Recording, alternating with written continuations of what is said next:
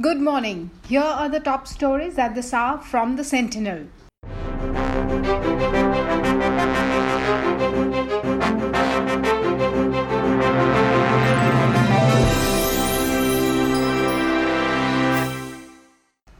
Nine people have lost their lives due to floods in Assam.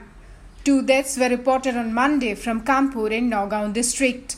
The total number of flood-affected people now stands at 1,97,248 in 3 districts of Goalpara, Nagaon and Hojai.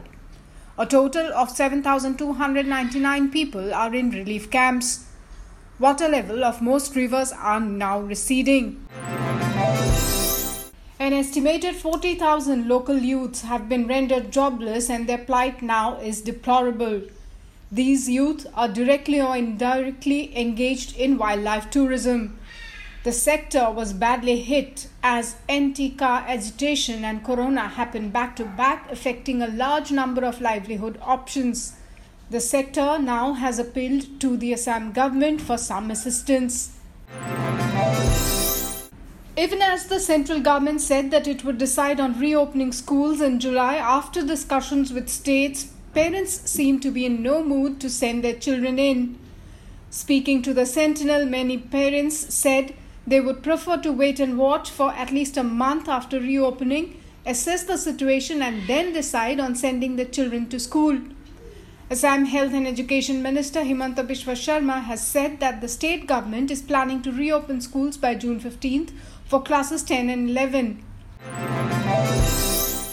Conrad Sangma-led Meghalaya government has decided to provide tap water connections to every household in the state in the next 2 years. Of a total of 5.89 lakh rural households, 1.80 lakh households will get tap water connections in 2020-21. 1,096 villages would be covered in phase 1 of the project in this financial year. Organizations of Meghalaya have expressed their resentment regarding government allowing laborers from outside to work in the state. The Meghalaya Indigenous People Front or MIPF has said the government allowing outside workers to work in the state would create problem.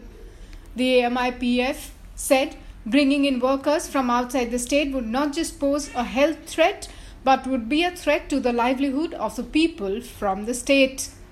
The MIPF has strongly opposed the government's decision. It expressed surprise over the fact that the government did not consult before taking the decision. The MIPF said that the government should have thought about all the locals returning home as these people would be requiring jobs now. And here is an update on the number of COVID cases across the northeastern states. Assam continues to top the tally with 1,485 cases. 284 patients have been discharged. The state has 1,194 active cases. Tripura follows next with 316 cases. 173 people have recovered so far.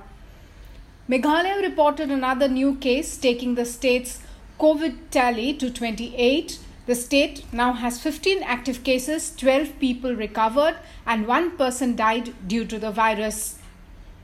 Manipur has a total of 78 COVID positive cases, 67 are active and 11 have recovered. Nagaland's tally stands at 43. Sikkim so far has reported only 1 case.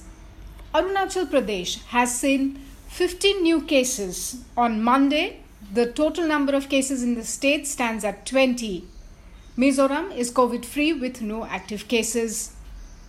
And with that, it's a wrap of this edition. Thank you for listening.